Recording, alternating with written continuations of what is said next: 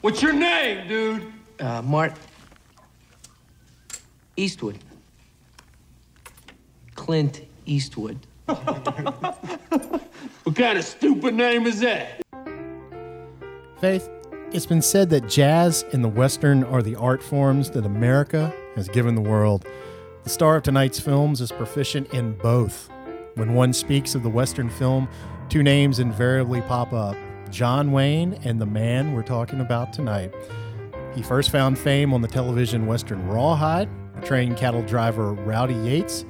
He then went to Italy and made 3 classic spaghetti westerns with one of his mentors, Sergio Leone. Those films made him a movie star. He made several films, including Dirty Harry, with his other mentor, Don Siegel. He even cast Siegel in his first directorial effort, Play Misty for Me. Here are just a few of the titles in his filmography: The Good, the Bad, and the Ugly, The Outlaw Josie Wales, Every Which Way But Loose, Unforgiven, $1 Million Baby, Gran Torino. He's been nominated for 11 Oscars and has won 4. At the time of this recording, he is 90 years old, and he's just a few weeks from making 91, and he shows no signs of stopping. He has a new film that he is both starring in and directing being released later this year. He also loves jazz and plays the piano. That's him you're listening to right now. You know him, you love him, you've probably done an impression of him at some point in your life. Who are we talking about tonight, Faith? Clint Eastwood. Welcome to the Late Night Fright, right here on WKMF Cozy Corner Public Radio. I am Dan, and with me as always is my High Plains drifting co-host, Faith. Say hi, Faith. Hi, Faith. Have you ever done a Clint Eastwood impression? I don't know if I have. Maybe later. You're probably thinking to yourself, why is a horror show spotlighting Clint Eastwood? Well, Mr. Eastwood made his film debut in a Universal monster movie, 1955's Revenge of the Creature, a sequel to the classic Creature from the Black Lagoon. He's also the man that directed the proto-slasher film Play Misty for Me. That's one of your favorites, isn't it, Faith? Yes, it is. Tonight's films, while not out-and-out horror films, each have a supernatural bent to them, and really, who doesn't love a good ghost story? What's up first, Faith? First up, we have 1973's High Plains Drifter, a movie that finds Clint's man with no name character drifting into the town of Lago and turning it into hell, literally and figuratively. Something really bad happened in Lago, and Clint is bringing his guns, his squint, and a little Old Testament wrath of God with him in this tale of karmic retribution and a whole hell of a lot of red paint. This Sergio Leone-inspired film was Clint's second time in the director's chair in the first Western he directed. The script is by Ernest Tidyman, an Oscar winner for his adaptation of The French Connection, one of the great films to come out of the 70s. And he's also the man who created the character of John Shaft, the black private dick that's a sex machine with all the chicks in the 1970 novel Shaft. The supporting cast includes Verna Bloom, most famous for her role as Mrs. Wormer in the 1978 John Landis comedy Animal House. We like that one here on the show, don't we, Faith? We sure do. Mariana Hill, best remembered today for her role in 1974's The Godfather Part 2 as Fredo Corleone's wife, Deanna. Billy Curtis as Mordecai, a friendly dwarf sympathetic to Eastwood's character. Curtis appeared as a munchkin in 1939's The Wizard of Oz and also appeared as the hero in 1938's Terror in Tiny Town, which is, as of the date of this recording, the only Western ever made with an all-midget cast. Familiar faces rounding out the cast include Mitchell Ryan, who worked with Eastwood on Magnum Force, the first Dirty Harry sequel, and is recognizable for his work in 1987's Lethal Weapon and television's Dharma and Greg, as well as Jeffrey Lewis, appearing here for the first of several appearances he would make with Eastwood. Released on August 22nd, 1973, High Plains Drifter received positive reviews from both critics and audiences alike and was one of the top money-making westerns of the 1970s. It also features an excellent and eerie score by Dee Barton. That was a lot of information, so let's take a deep breath. And Faith, what is our second film this evening? Next up, we have 1985's Pale Rider. We have another variation on the man with no name, even though this time he goes by the moniker Preacher. Set during the California Gold Rush, Eastwood's Preacher answers the prayers of young Megan Wheeler, played by Sidney Penny, when he rides into town and rights some wrongs. While there is some ambiguity, as to whether or not Eastwood's High Plains Drifter character is a spirit, Clint is on record as saying the preacher is indeed a ghost. Ooh. Released on June 26, 1985, Pale Rider was a critical and commercial hit, became one of the highest grossing films of 1985, and was the highest grossing Western of the 1980s. Pale Rider's cast features Michael Moriarty, familiar to horror audiences for his roles in 1983's Q, The Winged Serpent, 1985's The Stuff, both from director Larry Cohen, and 1986's Trolls. The late Carrie Snodgrass, an Oscar nominee for the 1970 film Diary of a Mad Housewife. She also appeared in a first season episode of The X-Files. Richard Dysart, another familiar face for his role as Dr. Copper in John Carpenter's classic 1982 film The Thing. He's joined in villainy by Charles Hallahan, his Thing co-star. He played Norris. And the late Chris Penn, best remembered for his roles in Footloose and Reservoir Dogs. In addition to the aforementioned Sidney Penny, we have John Russell as Marshall Stockbarn. He previously appeared with Eastwood in the classic Outlaw Josie Wales. And we also have Richard Kiel, most famous for his role as Jaws in the James Bond films The Spy Who Loved Me and Moonraker. We also have another excellent score courtesy of longtime Eastwood collaborator Lenny Niehaus. That was another bit of long information, so let's take a deep breath. We know that was a lot of info, but we figured we'd get it out here so we can get to talking about the movies. Talking about movies is fun. It's even more fun to talk about them with a friend. We are glad all of you are here with us, be you a spook, specter, or ghostly cowpoke riding the range. We're going to take a short break, so pour yourself a cup of coffee, put your feet up, and get ready to howl at the prairie moon because High Plains Drifter and Pale Rider are up tonight. I am Dan. And I am Faith. You are listening to the Late Night Fright right here on WKMF Cozy Corner Public Radio. We're so glad you're here. We'll see you on the other side.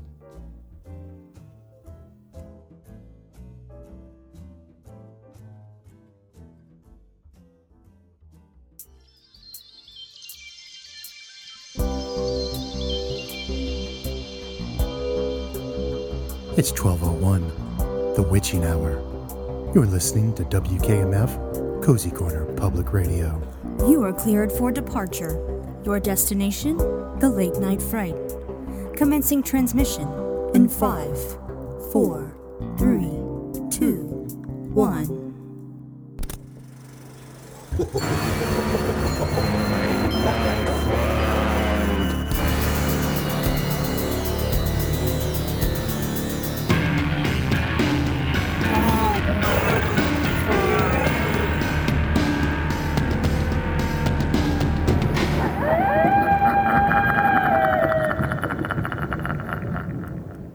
J-E-L-L.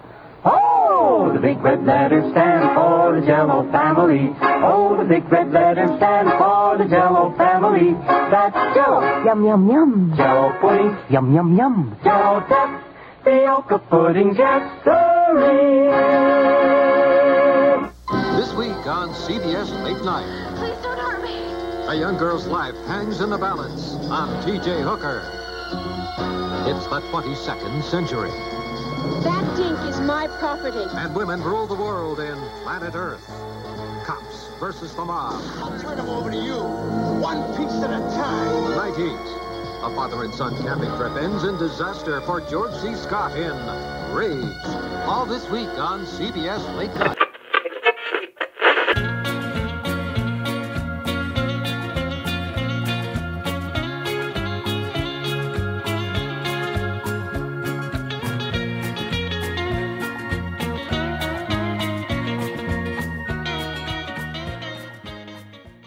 Welcome back to the Late Night Fright right here on WKMF Cozy Corner Public Radio. That was the theme from the TV show Rawhide, being done by the Blues Brothers Band. Pretty cool. It is pretty cool, Sounds isn't really it? good, yes. It really does, doesn't it? Faith, do you like Westerns? For what I've seen of them, yes, I do. Okay. So how familiar are you with the genre? I wouldn't say I've seen all of them, but I've seen a few. And Seen a few, yeah. okay. I grew up watching Westerns, not only Western movies. I'm of the age, I was talking about this with my mother the other day. By the way, this is coming out a day after Mother's Day. We hope you and if you're a mother, happy Mother's Day. Yes. If you've got a mother, please, if you didn't, make sure to wish them Treat her happy good. Mother's Day. Treat her right, Every as the day, song, as the song goes. I grew up, I was part of the last generation, very lucky in this respect, that we got older television. So when I was growing up in the early to mid 80s, things like Rawhide would be on TV. The Lone Ranger was on TV. Gene Autry was on TV. So I also saw the TV shows in addition to the Westerns. And my mom is a huge fan of John Wayne, loves Clint Eastwood too, but really loves John Wayne. So I can't tell you how many times I've seen the movie Rio Bravo, which is legitimately regarded as one of the greatest films ever made. Quentin Tarantino cites it, I think, as one of his 2 favorite movies. So they've always been around with me. I've always had a real healthy appreciation for the genre in all of its forms. The thing I like about the Western is it tells us where we were. It also tells us where we are, because the Western, a lot like science fiction, can tell you where you are societally. Right. Depending on when it's made. You can go back and you can look at things. Clint Eastwood's Westerns are really good at that. Also kind of give you an idea of maybe where we're going too. Exactly. So a lot of science fiction and the Western do have a lot of similarities between them. I love the Western. I do too. Like I've probably seen more than I can. I don't know the names of things. My dad always had them on, so I've probably seen a good bit, but I'm not one to be able to probably pinpoint what the name of and that's the specific fine. movie That's was. fine. But I feel like Westerns too kind of, they do their thing. They don't try to be something else. Right. I feel like they just Right. they do what they're supposed to do, and they're entertaining. The horror genre and the Western are really my 2 favorite genres. I think I love the stylized nature of both of them. I like that. I like that a lot. The Western, I do feel, is a little more malleable. Use a big word there. I think you can do a lot of things with the Western. You can do the straight kind of good guy, bad guy thing. You can do a more kind of allegory. You can do operatic things with the Western. You can do these things with the horror film, but the Western really does open itself up for a lot of different, iterations. Yeah. We're going to see that tonight with these 2 films. We got a lot of similarities, some differences between these 2 films. I said something in the introduction. I said that when you mention Westerns, there really are 2 names that pop Into your head. John Wayne Yeah. and Clint Eastwood. Do you agree with that? I agree. Yeah. That's the two guys. Yeah. 2 guys. This really is the American art form. This and jazz, as I said. And I think it's really interesting that he's proficient in both. Yeah. Maybe a little more well known for the Western, but he's a hell of a good pianist and composer in his own right.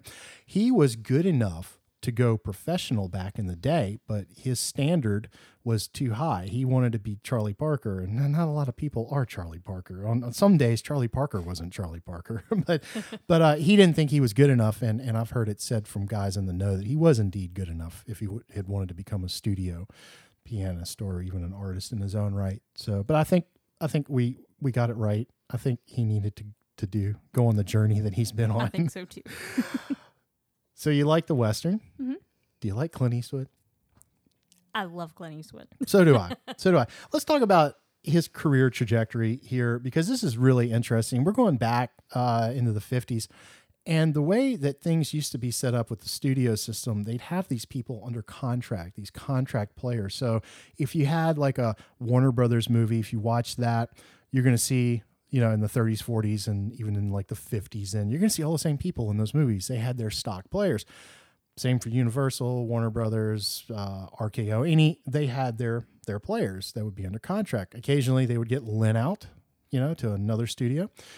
But so he comes in on the tail end of that system. He's under contract at Universal.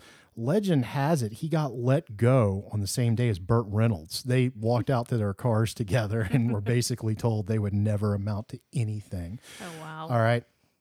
So he's there on the end of the contract thing. Then he goes into this new medium called television, still relatively new. He becomes a television star with Rawhide. Okay, Rawhide lasts 7 or 8 years. Okay, not a lot of people were making the jump from television to movies. He did. He did. He's probably the most successful guy to make the jump from television to movies. Probably so. But he has to go to Italy to do it. So he goes to Italy, and he comes under the direction of Sergio Leone, who makes For a Fistful of Dollars, For a Few Dollars More, and The Good, the Bad, and the Ugly, the quintessential, the holy trilogy of spaghetti westerns. Okay? So he becomes a major movie star. He comes back here, hooks up with Don Siegel, and then finally tries his hand at directing a little while later. It becomes this cultural icon. All right. So starts directing. Now he's about to release his first movie via a streaming service. So in a weird way, he's back on television. So weird. It's kind of weird. He's back on television. I was thinking about that, the way that this wheel has gone around. And the fact that he has seen it all, from contract player, the way it used to be way back in the day, and now he's on streaming and everything in between.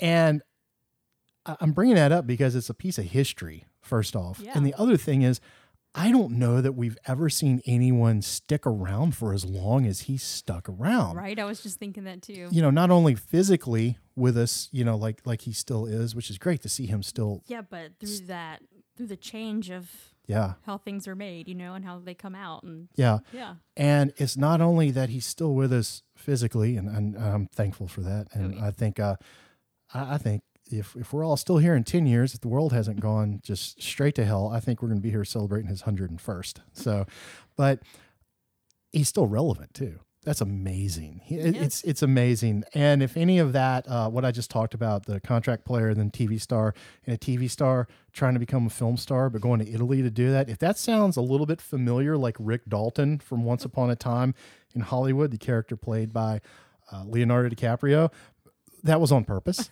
That was on purpose. Quentin knows what he's talking about with this. That character was not based on Eastwood, but he's one of the guys that kind of, you know, is in that DNA, some of it. So let's get into it. Clint Eastwood, what is it about this guy? He's been around for the entirety of both of our lives. Yeah. And, you know, you were familiar with him, I'm sure, from barely being able to walk like I was, right? Yes. What is it about him?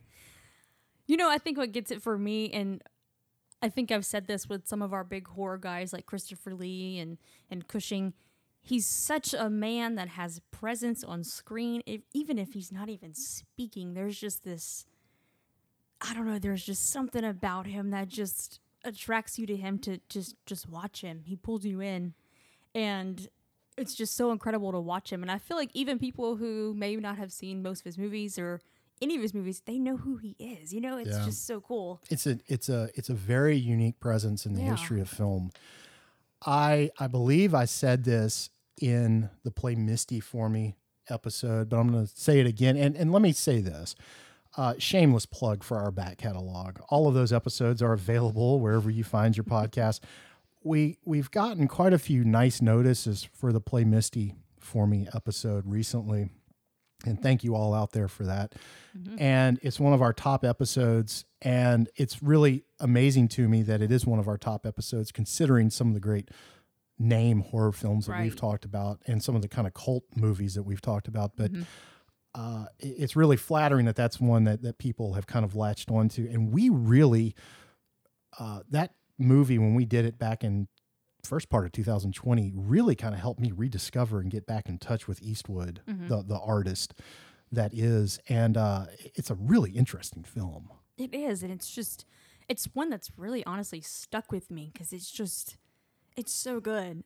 For being his first movie that he directed, it's just like, wow, okay. And like I said, it stuck with me for some reason. The thing that I said in that episode, and I'll repeat here, is he's a very unique presence in that he is looked at as the epitome of masculinity by many people, rightfully so. I think, and a lot of his movies comment on masculinity. It's another. He's there's so many facets to this guy. Faith's laughing because she knows. Oh, no. But I made the point in that episode that he actually has a lot of feminine qualities. If you watch him on screen, he's actually actively listening. There are a lot of what we assign to, you know, the female of the species. We talked about this with Fox Mulder though too, the way that the roles are kind of swapped. But Eastwood, watch him in a scene. He's not just there taking up space. The dude is actively listening. And I have a note here that no actor, for my money, and I'm serious about this, outside of Nicolas Cage, ever seems like they're as in the moment as Clint Eastwood. Now, they're in the moment in different ways, but Yes. Eastwood he's always just so there. You know, he's actively listening.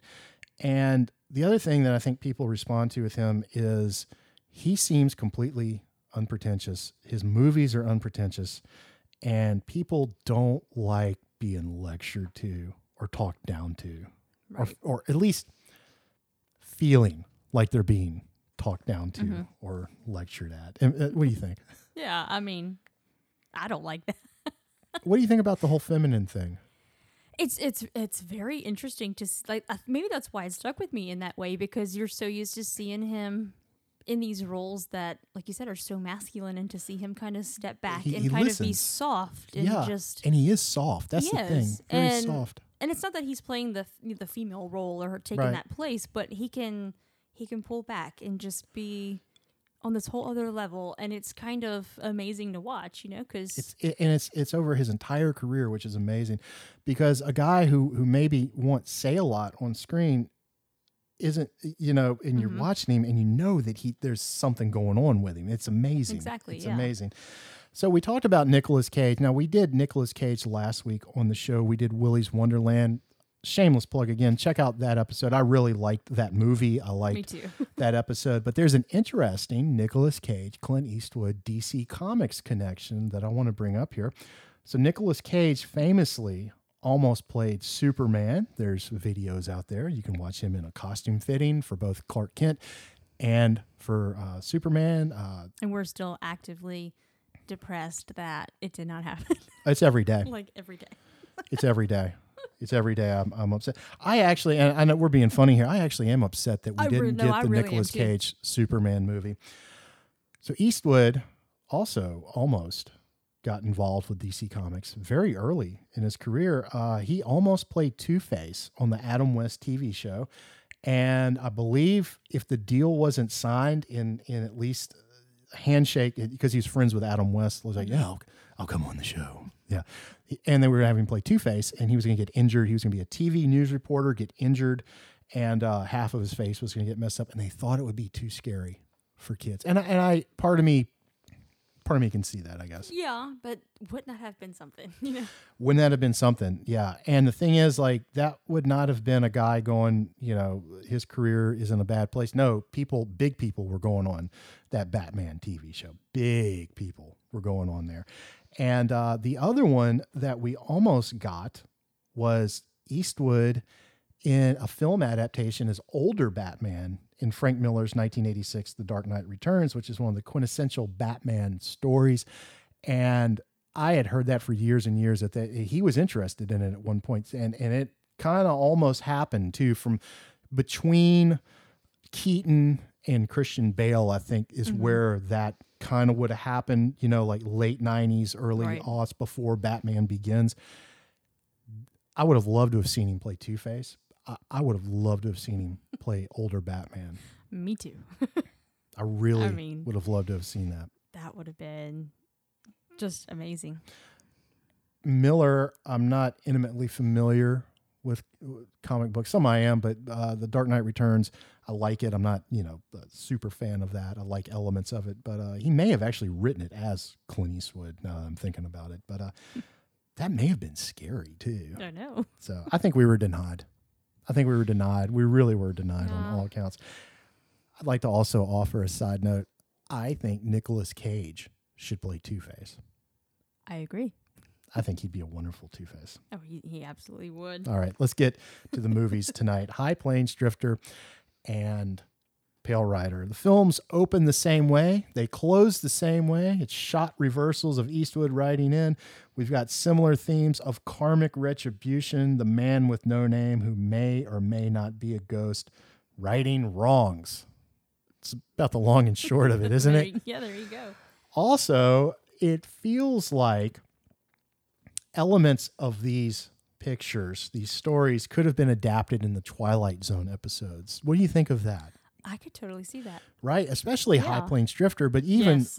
elements of Pale Rider you could Yeah, have seen as a I could've. Twilight Zone Yeah. episode. And I'd like to say that I have been watching the Twilight Zone every day on MeTV. And Rod Serling, of course, the wonderful Rod Serling hosts that show.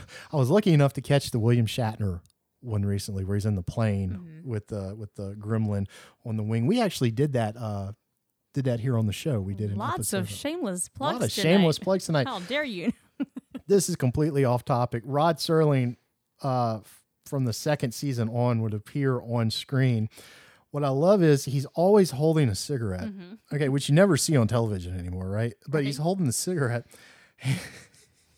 He never smokes the cigarette, right? He never smokes the cigarette, and the cigarette is always in varying degrees of length, and it's.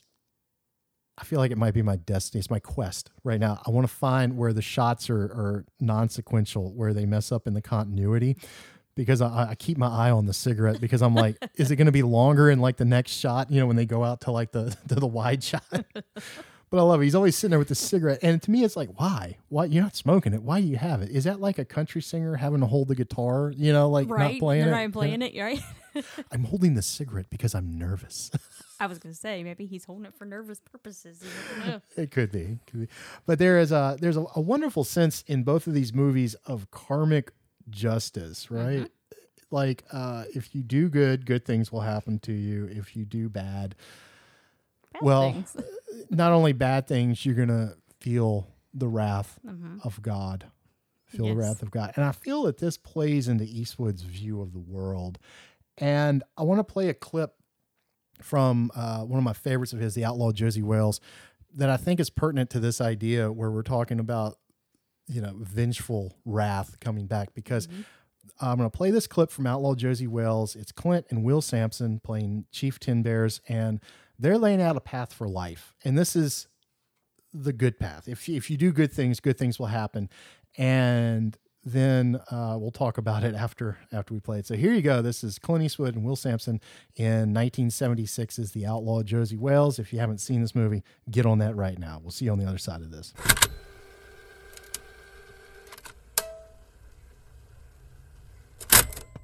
You'll be 10 Bears?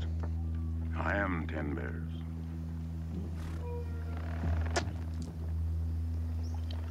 I'm Josie Wales. I have heard. You're the Gray Rider. You would not make peace with the Bluecoats. You may go in peace. I reckon not.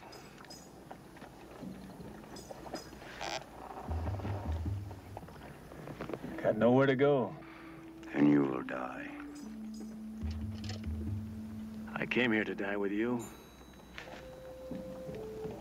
Or live with you.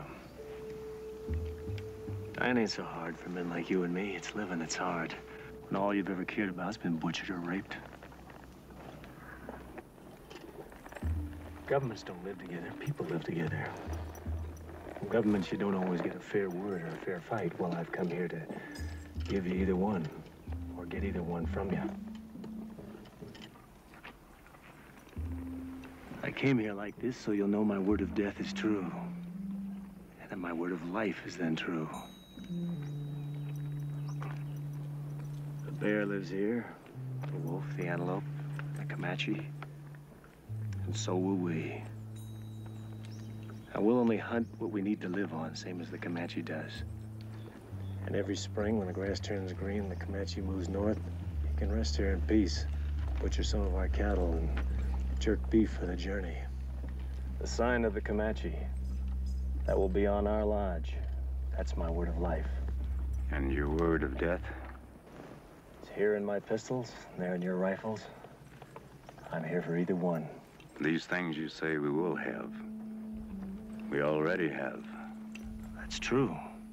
I ain't promising you nothing extra. I'm just giving you life, and you're giving me life. And I'm saying that men can live together without butchering one another. It's said that governments are achieved by the double tongues. And there is iron in your words of death for all Comanche to see. And so there is iron in your words of life No signed paper can hold the iron. It must come from men. The words of 10 bearers carries the same iron of life and death. It is good that warriors such as we meet in the struggle of life or death. It shall be life.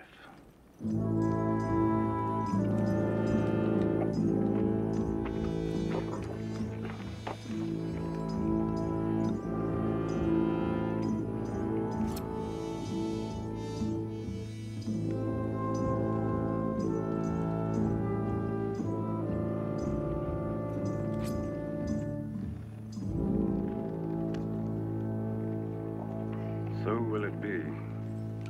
I reckon so.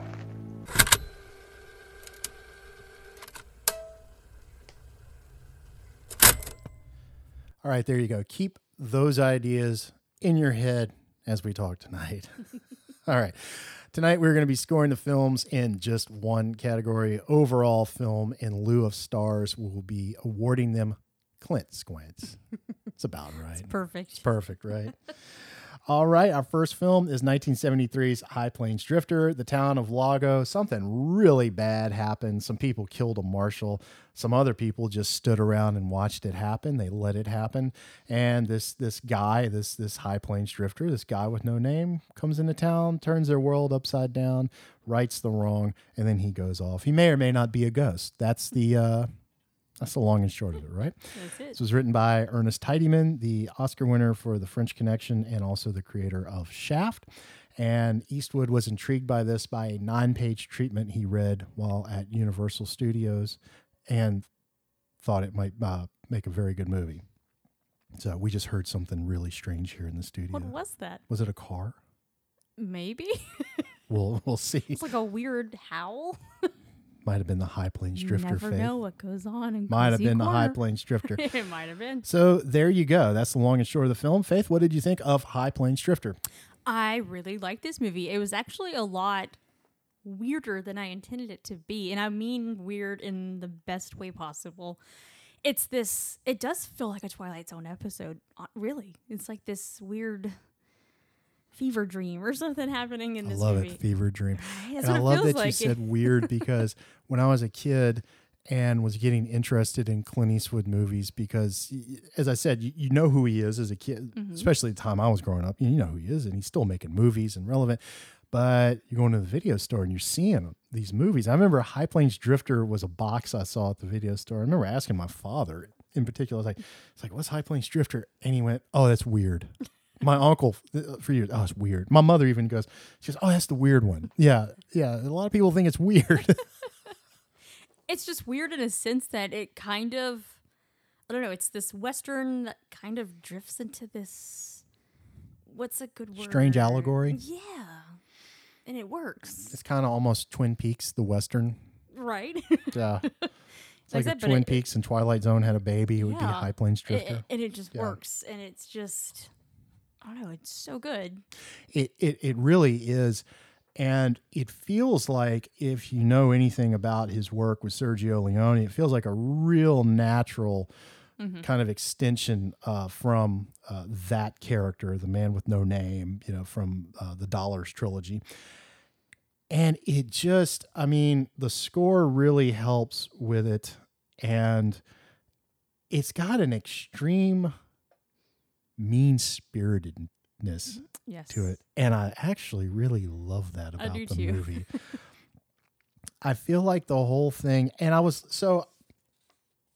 this actually hit me. I did not know that there was a genre called Weird West. I Which- did not know that either. Where basically the conceit is, and listen, if for any of you out there who are familiar with this and know more about it than I do, which I'm not, I just learned about this. It's basically where you take the Western and you mash it with something else. Okay. Okay. So here you have like a ghost story and you're mashing it with the Western. You get High Plains Drifter. They're even saying one of our old favorites, Trimmers, is really kind of under the Weird West moniker. So one of the thoughts I had when I was thinking about the themes of this movie, I was thinking, is it kind of like H.P. Lovecraft with the cosmic horror, where you're the man isolated, and is feeling the weight of existence and those kind of things, and the weight of existentialism. And I looked up the tenets of the Lovecraft theory, of cosmic horror, and it was like it's kind of there, but it's not quite, like I don't think you'd win the argument, but that's then what led me to the Weird West. And I went, well, I'll buy that, for $1.50. But really, I mean, for me, it kind of it's almost like its own genre of like karmic retribution, because I feel like the people in this movie, the townspeople, and if you know your Western history, it's almost a variation on High Noon, where no one wanted to go help the marshal. So, and here they killed this marshal played by Buddy Van Horn, who was Eastwood's stunt double and looks enough like him where you kind of wonder, and is that marshal that they killed the drifter, the spirit of the drifter coming in? The original conceit was that he was the brother of the marshal, and Eastwood wanted to leave it ambiguous. I'm glad he did. I like it better, ambiguous. But I feel like the people in this town of Lago kind of get what's coming to them. I mean, they sat there and let this guy die. They did nothing. These three outlaws, they just let him die. So, after this movie came out, Eastwood wrote John Wayne famously and said they should do a movie together because the two names in the Western, John Wayne and Clint Eastwood.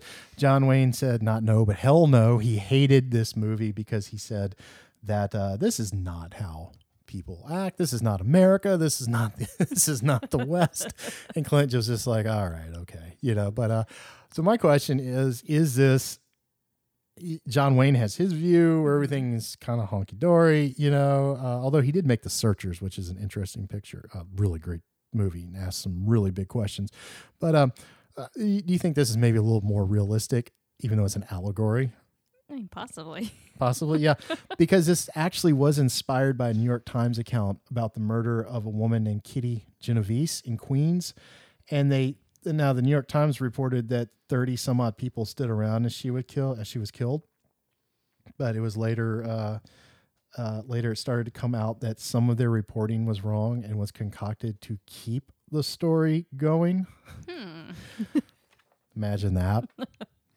Yeah. Imagine that, the New York Times not being truthful. I didn't say that they lied. I said they weren't truthful in case their lawyers are listening.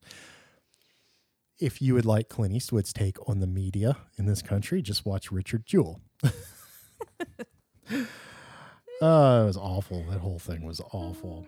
So anyway, what do you think about the whole situation? Do you feel like the people get what's coming to them? Oh, absolutely, I do. Yeah. Let's talk about some of the weirdness. This guy comes into town. They want to hire him to keep these three thugs out of the way, who they hired to kill the marshal in the first place. They're getting out of jail. They're coming, and they're going to hire this guy to get rid of them when they come in. And he just completely turns this town upside down. And I love the fact that it's not just a quick retribution of, it'd be really easy for them to get a bullet, to the heart or to the head, right. And them be put out of their misery. No. He puts them through the ringer. It's absolutely wonderful what he does. And then they paint the town red and literally rename it hell. Yeah. It's really something. What do you think of the cast? I love the cast here, especially Mordecai. I think the character of Mordecai is a really wonderful bit of weirdness in this movie. So you mentioned there's a midget Western? Yeah, Terror in Tiny Town. Okay. I'm ashamed we haven't done it on the show yet. Right? That might be one we need to do commentary, not watch it and do commentary. I'm very intrigued, to say the least. As we watch it. But I thought he was really wonderful. And I love him as his sidekick. He makes Mordecai the mayor and the sheriff. Again, it goes to show, I played the Tin Bears clip, and I think that's relevant because when society, at least in Eastwood's view, I believe, and I think of him as a real artist and an auteur, as they like to say. He does not think of himself as an intellectual. He said before that he doesn't think of himself like that, doesn't really like that term. I don't think he likes quote unquote intellectuals either. As I said, there's a real kind of populism to his movies. The thing with Tin Bears, that's what how society to him, I think, should work. Men, not governments, men, having their bond, living together. And then you get this movie, and this movie kind of shows his view on what happens when you step out of that line. Yep. I think so too.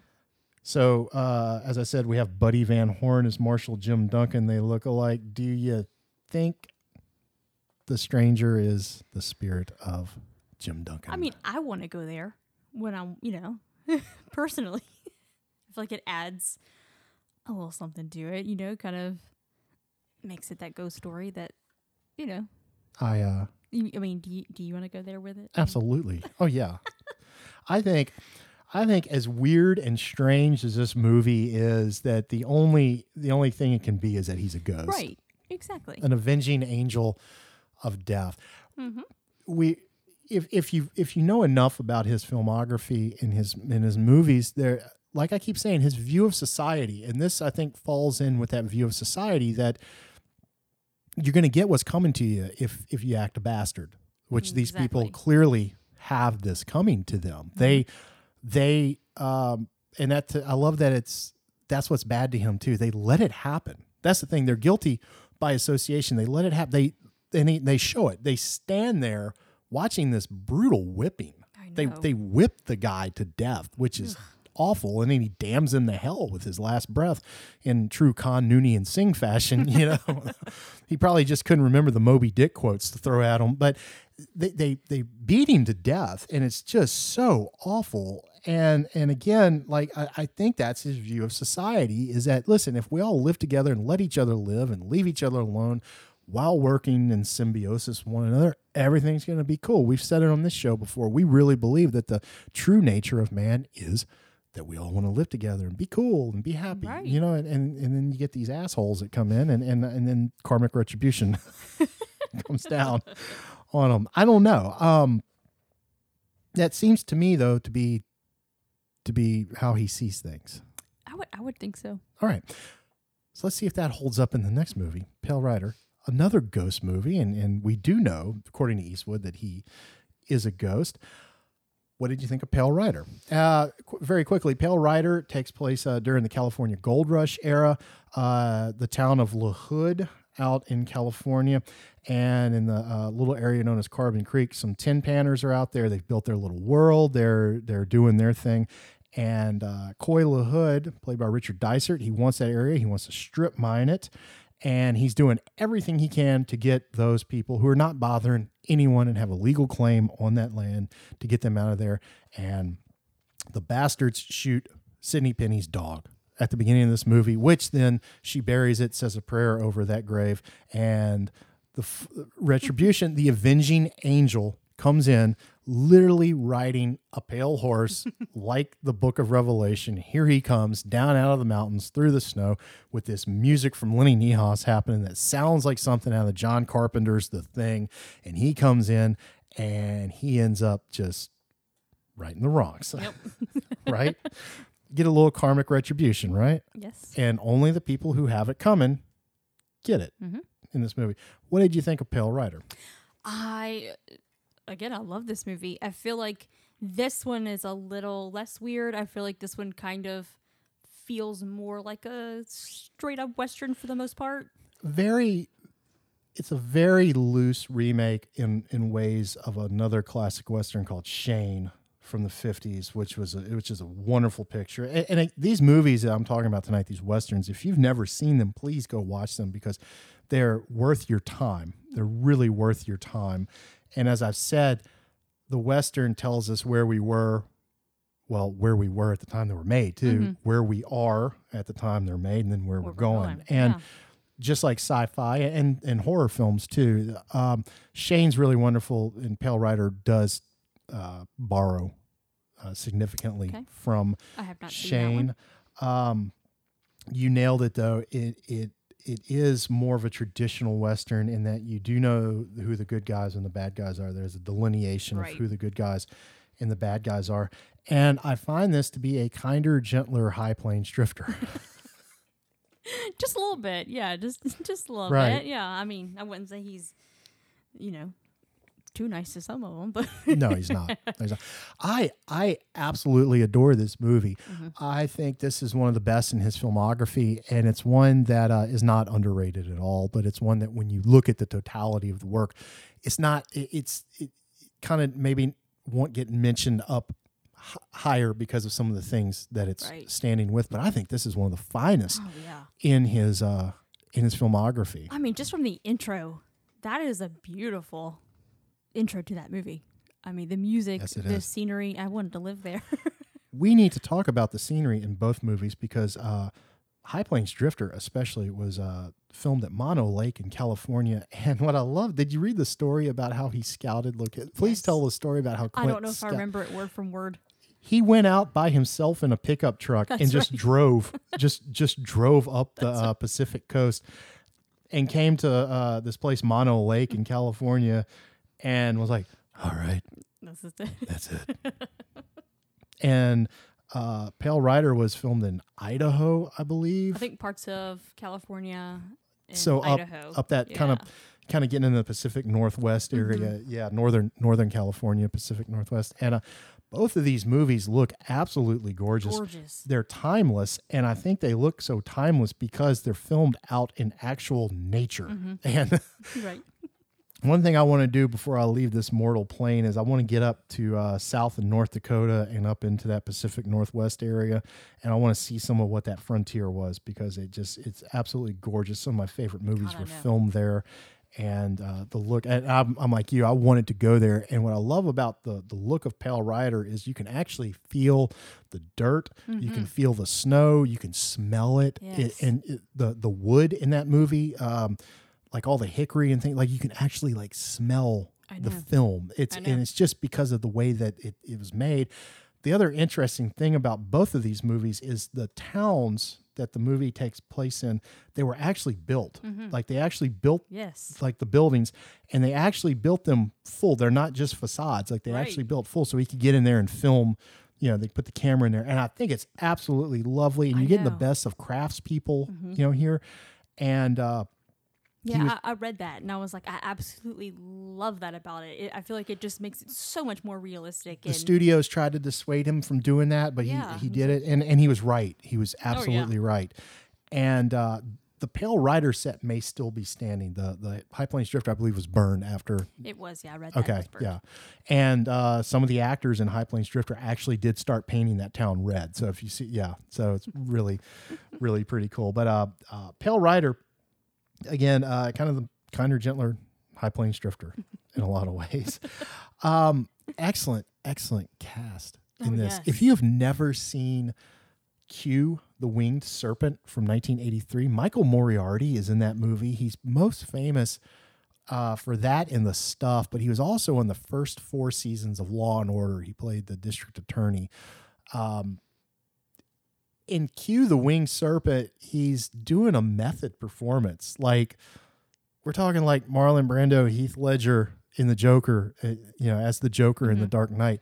And it's this cheap B-movie horror thing. And he's doing this jazz piano player who's an addict or a recovered addict or something. And he knows where this winged serpent nest is, okay, as this thing's attacking New York City. And, his performance in that is so good. It's amazing to watch. It's amazing that he's doing what he's doing in that movie, in that genre. Like it's like I'm going to go for it. It's really kind of cool. It's really cool. Like right in the middle of this just B movie, And he has some wonderful scenes with one of our favorites, Candy Clark plays his wife or girlfriend in that movie. I can't remember. And they have a lot of scenes together in that film. That's cool. He is so good. I watched it one night on Shudder as part of the Joe Bob Briggs Drive-In collection. And I started it at like 11:30 at night. And I thought, I'll watch a couple of minutes. And it was like, 1 o'clock rolls around. I'm like still going with it. And he was amazing. I couldn't keep my eyes. I don't believe I've seen that. Oh yeah. It's one of these it's really weird. It's a cult movie. Yeah. And he's one of the reasons to see it, like because of this performance that is so good. And the movies, it's interesting. it's a cheap B movie. Okay, and it's got David Carradine in it. It's a lot of fun. But it's amazing, like that he did that in that movie, and Larry Cohen let him do it, which is amazing. But if you haven't seen him in that, definitely check him out. Now he's kind of the sidekick. He's kind of our emotional center in a lot of ways of this movie.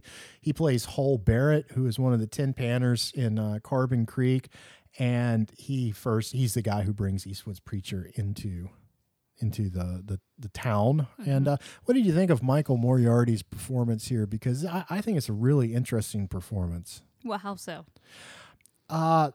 His intonation, the way that he says things, that little accent that he's putting on some things, and I don't feel like he's acting. That's the thing. I never feel like the guy was acting. I was gonna say I feel like he's actually this guy, Hull Barrett. You know, like they found him wandering out somewhere, and they're they put a camera on him. Yeah, him and like kind of most of the cast, kind of honestly. And I feel that way with Clint Eastwood a lot of the times too. I feel like whatever he's playing, that's who he is. Right. But I've definitely felt that way from what's his name, Michael Moriarty. I really liked him. You felt for him at times. You know, it's a wonderful performance.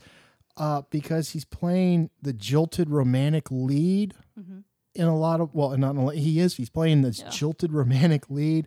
He's also playing a leader of the community. He's also playing the underdog. He's the guy that you're supposed to be sympathizing with, right. You know, and any one of those, if you tip it the wrong way, it could be a really annoying performance. No, it's a wonderful performance. And I like the way though, when it's the way that he intonates certain things, you know, he'll be like, well, I ain't leaving, you know, and that little drawl he's got. And I really like his performance. And it had been a while since I've seen Pale Rider, and he's part of what I really remember from the movie. And it's really interesting. The reason I was bringing up Q, the Winged Serpent, outside of the fact that I think it's a movie worth watching, we should do it on the show very soon, is because you have this kind of method performance in Q, and now he brings that into like Pale Rider, which is great. You know, he brings it from the horror into the Western, which I think is really cool.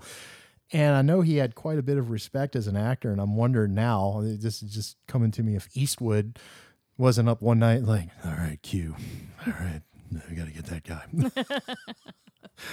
But I think he's great. Carrie Snodgrass is the woman that he's in love with, and Carrie Snodgrass, she left us way too early back in, I think it was 2004. She passed away. Oh man. And she was an Academy Award nominee. She's an actress I've seen in a lot of stuff. I couldn't tell you what I've seen her in. She like pops up every that's now how and I then. felt when I saw her face. I felt like she looked familiar. She was really great in the X-Files episode that she was in when her daughter had gotten abducted by aliens. She's really great in that. And please don't think of this as disparaging against her, but she looks very kind of leathery in this movie. Mm-hmm. And by that, I mean, she looks like she's been living out in this area. She looks like, you know, she was living in this frontier, you know, this hard life. And, but she's got those beautiful eyes that that just come out of her, and this wonderful sense of decency with this woman. And again, she felt very real as this, you know, I don't know, just everybody in an Eastwood movie will feel real. They do. They all feel real, because he demands that, you know, not that he demands it, but that's what he casts that. And she and Moriarty are wonderful together, and she and Eastwood are really wonderful together. And she has this really beautiful scene with him where she's attracted to the preacher character played by Eastwood, and she's made the decision that she's going to marry Moriarty's character. And she kisses him. And I love the fact that it's not this salacious moment. She goes, basically it's like, I just got to know. Yeah. Because she says she didn't want to wake up at night wondering. And she gives him a kiss, and it's just kind of like, okay, got that out the way. Yeah. Yeah. And again, she was really excellent. Check out it's first season. I can't remember the name of it off the top of my head, but her daughter gets abducted by aliens. She's very good in that. I think maybe my favorite performance in here is Sydney Penny as Megan. She plays Carrie Snodgrass's daughter. She's the one that kind of gets this whole thing started with the prayer to the preacher, and that's where the Shane comparisons come in with the relationship Shane has in that movie with a young boy. Well, preacher has this relationship with the young girl here. The young girl is 12, 13, 13. She is 14. 14, going She on said she'll be 15. 15 That's right. coming up. That's right. Sydney Penny is lovely in this movie. What a lovely, She really is. lovely young girl. She's still lovely. I looked her up, and she's still acting every now and then. And Eastwood apparently really, really liked her and took her under his wing. And I hear they're still friends. So, Nice. which I think, yeah, like I like that. they're worse people, I guess, to have Yeah. as a friend. But Sydney Penny, that performance as Megan is really, really well done. There's the attempted sexual assault on her, and you hate to see that. And of course, that just pisses Preacher off. Oh, But yes. what I love about the movie, there's a relationship with her and the Preacher, and she's really into him and wants to marry him and all this. And I love the way that it's handled so effortlessly, and there's nothing inappropriate about it at all. Yeah, I like the way he handles that. I feel like he handles it in a way, I don't know, it's like this, it doesn't feel like her father figure kind of talking down at her, but I don't know, it just, you get what I'm trying to say. He treats her as a woman, Right. while still letting her remain a child. Right. There you go. Keeping her innocence, Right. And there's nothing creepy about it at all. No. Nothing at all. It's really it's a wonderful performance, and I love the relationship. You got Chris Penn, Richard Dysart, Charles Hallahan, the villains in this piece. All of them just wonderful. Chris Penn especially as the younger LaHood. And Clint Eastwood would direct his brother Sean to an Oscar for Mystic River back in 2003. Love the villains. Richard Dysart, is great as LaHood. But for me, it's Stockburn. Oh, yeah. John Maxwell is Stockburn. I love this guy's look, that voice. Oh, wow. He was also in The Outlaw Josie Wales with Clint. Clint would work with a lot of the same people. Like we're talking about the old studio system. Clint had his stock players that he liked, and he'd work with them over and over and over again. You'll see them, familiar faces all through his filmography. But he is absolutely wonderful, and he kind of really contributes to the mythos of this ghost thing because he had some dealings with the Preacher, and he may be the guy who killed him if he's dead. We haven't talked about the Preacher. Let's talk about the Preacher. How have we not? Let's talk about Clint Eastwood in both of these movies. Really, what do you think of the Preacher? It's so hard not to love him. Yeah. Again, I said it earlier. He feels so real. I feel like, I don't know, he just... While being mythic. Yeah. Yeah. I feel like he's not even Clint Eastwood anymore. He's whoever he's playing. That's right. Who he is. He takes over this whole persona, and it's so believable. And there was at one time a knock that he had no range. And I remember, when I was really getting into the films, I was going, well, are they watching? Because this character that he plays here in Pale Rider is completely different from the character he plays in High Plains Drifter. They are completely different in temperament, completely different. Even the physicality is different between the two guys. If you watch him in Dirty Harry and watch him in Pale Rider, watch him even in let's go Pale Rider to like Unforgiven, they are completely different performances. They are but they're not actorly performances. No. They're not showy performances. I don't think all. that's who he is. That's so not either. who he is. But I love these characters. I love these characters. Now, we said at the outset that these are not horror movies. They're more ghost stories. So what do you think about them as ghost stories before we take a break? Oh, I'm on board that these are complete. Obviously he's a ghost in both of them, and I think it's really cool that there's that kind of mix in with the Western. I feel like it just kind of adds a little something to it. And it's so cool. Totally. There's like this mystery element that pulls you in even more. Yeah, and I love that the movie doesn't hinge on it. Right. It's a really sexy part of the makeup of the movie, and I think they're both great westerns on top of it. And Pale Rider, if you're not into westerns, maybe you want to get into the Western. Pale Rider is a really great place to start because if you like horror movies, if you're listening to this show, I'm assuming that you like horror movies. It's a great place to start because it does have that nice supernatural element to it. And it's an extremely well done Western, kind of a classic Western. Now, if you want to dive head first into weird, go with High Plains Drifter if you've not seen it. And I highly recommend all of Eastwood's filmography. Yeah, and we talked about on the way over together how these movies, they have violence, but he does it so well where it's not just there just to be there. The violence is not exploitive. No. The violence, as we said, his worldview that we were talking about, and I think that worldview holds up here, Pale Rider. These guys, the corporate men, and again, we played the clip with 10 Bears, with governments and corporations. Their word doesn't hold. Men must come together. So these people are just being complete dicks to these people. These people have not done anything to them. That also ties in with the idea of they don't care about people like me and you. Yeah, you see it. They don't even care about dogs. You know, they shoot the dog. And it's awful. I think that was the worst part for me. That was. Not the dog. And but I think it really ties into his worldview and the violence in his films. And I'm even thinking about like Dirty Harry here. You know, not exploitive. Right. It's all in character of the film. Exactly. It's all in character of the film. You talked about people, like, if they've never seen a Western. I feel like most people, they think Western, you're thinking of a lot of gun violence. Shoot 'em and stuff. up, yeah. I mean, so I feel like he just does it. It's so well done here, where it's not over the top, and it's just on and on and on. Right. It's done so nicely. It really is. I want to make a final note. We talked about two guys tonight. We talked about Sergio Leone, who directed Clint in those great Italian Westerns, Fistful of Dollars, For a Few Dollars More, and The Good, the Bad, and the Ugly. Don Siegel, who directed him several times, Dirty Harry, Coogan's Bluff, Escape from Alcatraz. There's so many movies they did together, and of course, then he cast him and played Misty for me.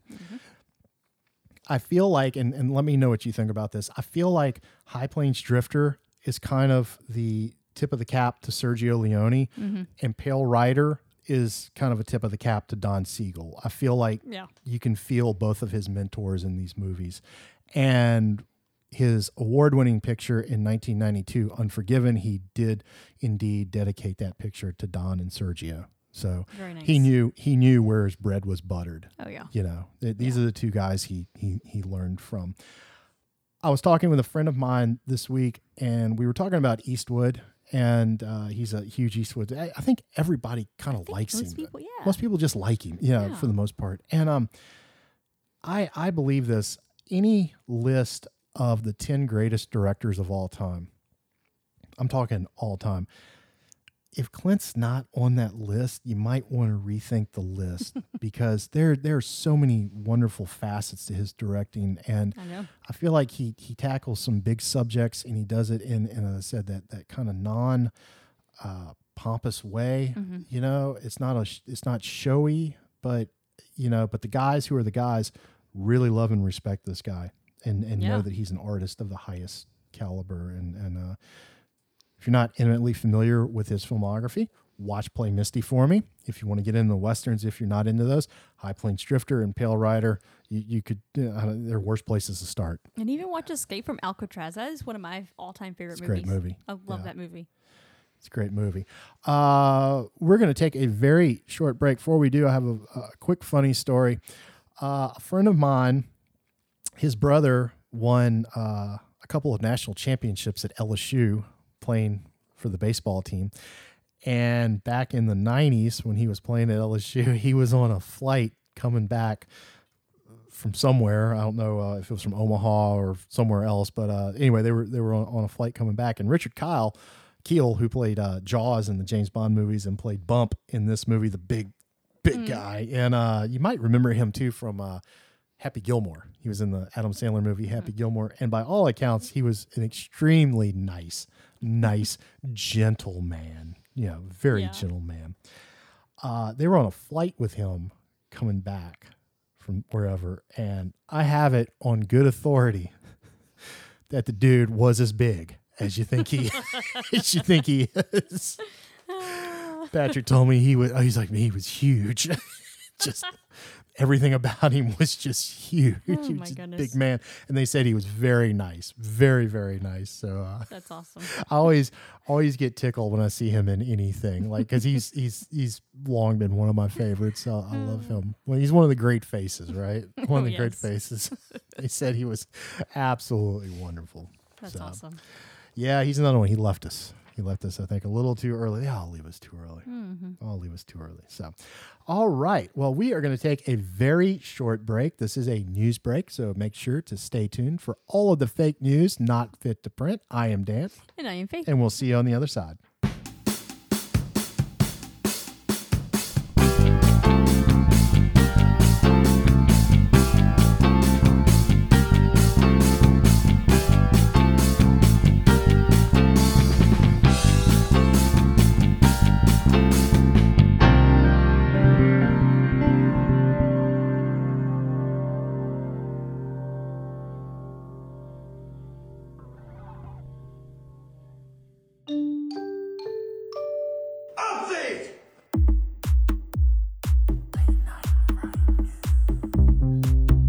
Information that was false and fake and never happened. Update! Unknown underdog boxer Rocky Balboa recently gave undefeated heavyweight champion Apollo Creed all he could handle and then some, in a stunning exhibition of guts and stamina never before seen in the history of the ring. Balboa went the distance with Creed, making it through all 15 rounds of their champion bout. After the fight, Creed said, "Ain't gonna be no rematch," while Balboa said, Ooh. Balboa was last seen in the company of a mousy girl who works in a pet shop and 2 turtles. Search and rescue teams are feverishly looking for the SS Minnow, recently lost at sea while on a 3-hour tour. We don't have any details at the moment, but from what we've been able to put together, it sounds like the first mate was a mighty sailing man. The skipper was brave and sure. On board the tiny vessel were the millionaire and his wife, the movie star, the professor, and Marianne. Faith, this begs the question, what were the millionaire and the movie star doing on the Minnow? Shouldn't they have been on their yachts? At least they have a professor with them, so I'm sure if there's something wrong with the boat, he'll have it fixed in no time. Godspeed, Gilligan. We need to offer a correction on a story we just reported on. Boxer Rocky Balboa did not say after his recent fight with Apollo Creed, but instead said, "We here at the Late Night Fright like to get things right. We're not the New York Times." Finally, lottery fever has gripped Cozy Corner with the new mega jackpot reaching $350 million? No, just dollars. That's a lot of pennies. Here with your mega jackpot numbers is legendary writer-director and our featured star this evening, Clint Eastwood. We are indeed honored. Here you go.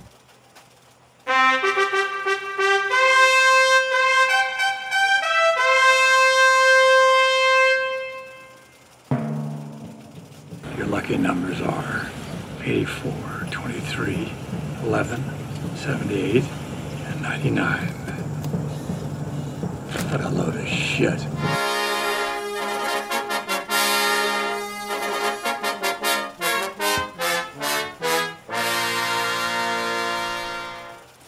Thank you, Clint. Faith, did you win? No, did you? Nope. Looks like we got to finish the show. That is the news. Stay tuned for our final scores and a preview of next week's show.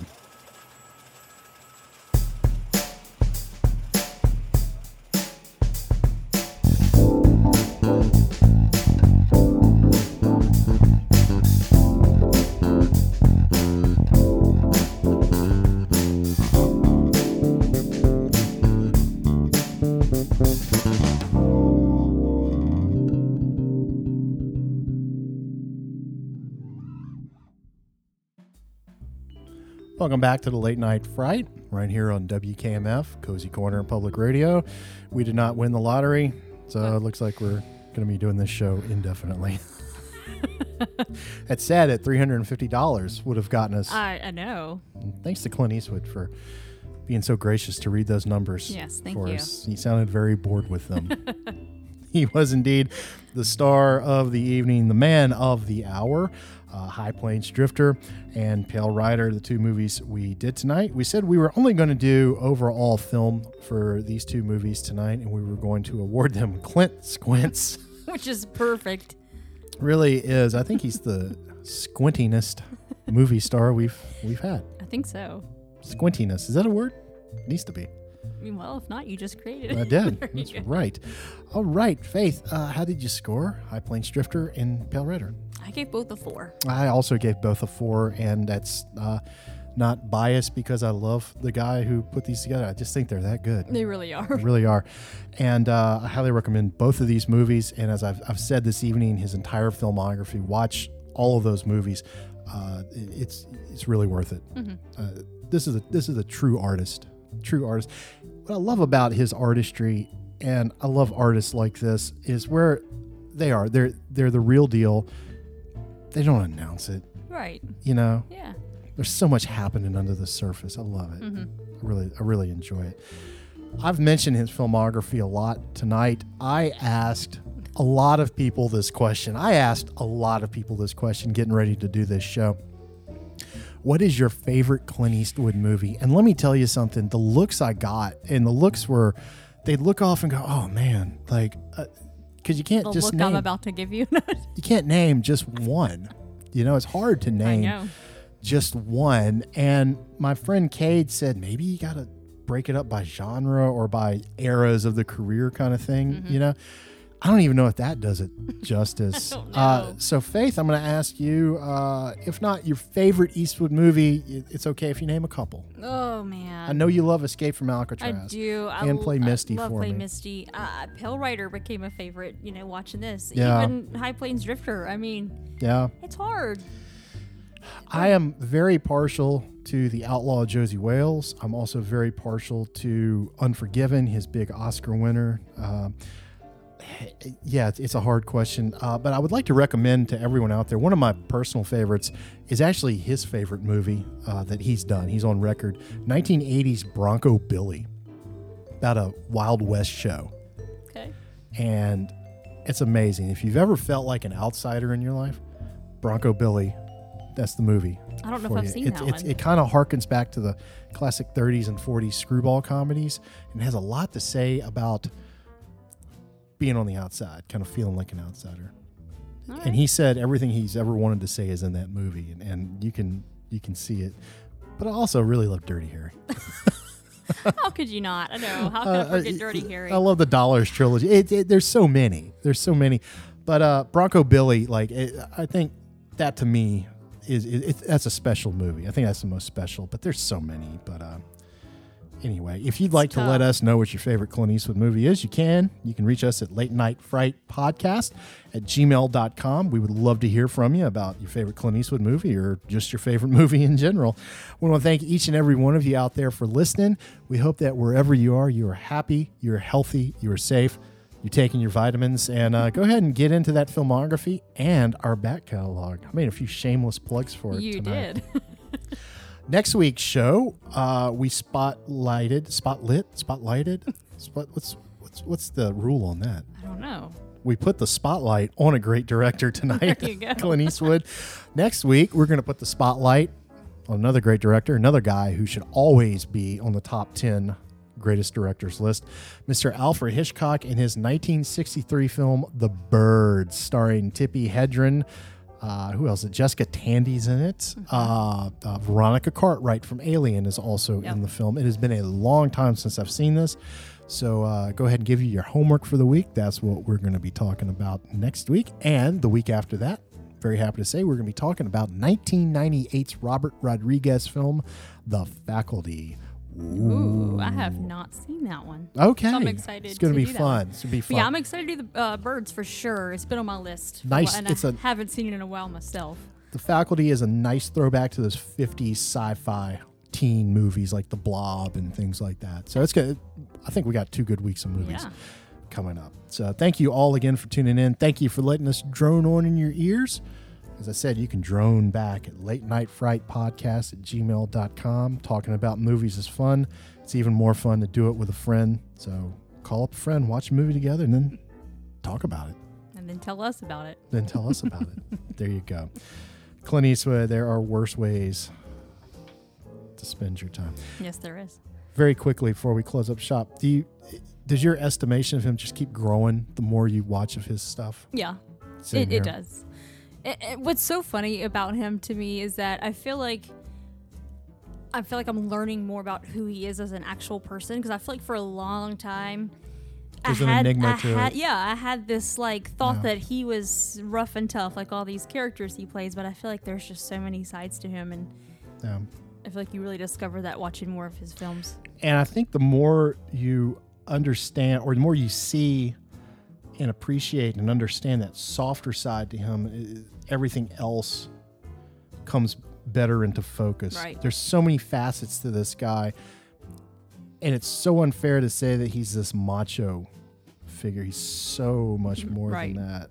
So much more than that. There's a lot of depth to him. There's a lot of depth to his movies. And 90 going to be 91 and has a movie coming out, and he's walking and talking and hasn't lost any of his faculties, be they physical or mental. And I hope he's with us for another 91 years. I know that's not going to happen, but I hope the dude makes it well past 100. Yeah. And with his lifestyle, I think he can. I was going to say, I know his dad passed early, like 64, so I know he tries to live a healthy lifestyle, and it shows. Yeah. And his son Scott seems like he's a good dude too. His daughter Allison seems like they seem very well adjusted people, and not that normal Hollywood crowd. Yeah. You know. Yeah. And I'm ashamed I didn't mention earlier that Clint Eastwood was very good friends with Don Rickles. I think that's funny. So, well, Faith, it seems like it's that time. Yes. It seems like it's time to wrap up the show. If we snap our fingers, will the magic happen? We didn't have to. We didn't even have to. It's like magic. You just said snap fingers and it came on. Right? We don't even have to do the action anymore. We didn't even have to use the magic of editing tonight. Right? Amazing. Thank you all for tuning in. It really means a lot to us. Stay safe out there. The world is crazy right now. Yes, keep your head and your wits about you. In the words of the great Don Cornelius, who hosted Soul Train for all those years, be good to yourself and be good to your neighbor. Faith, take us home.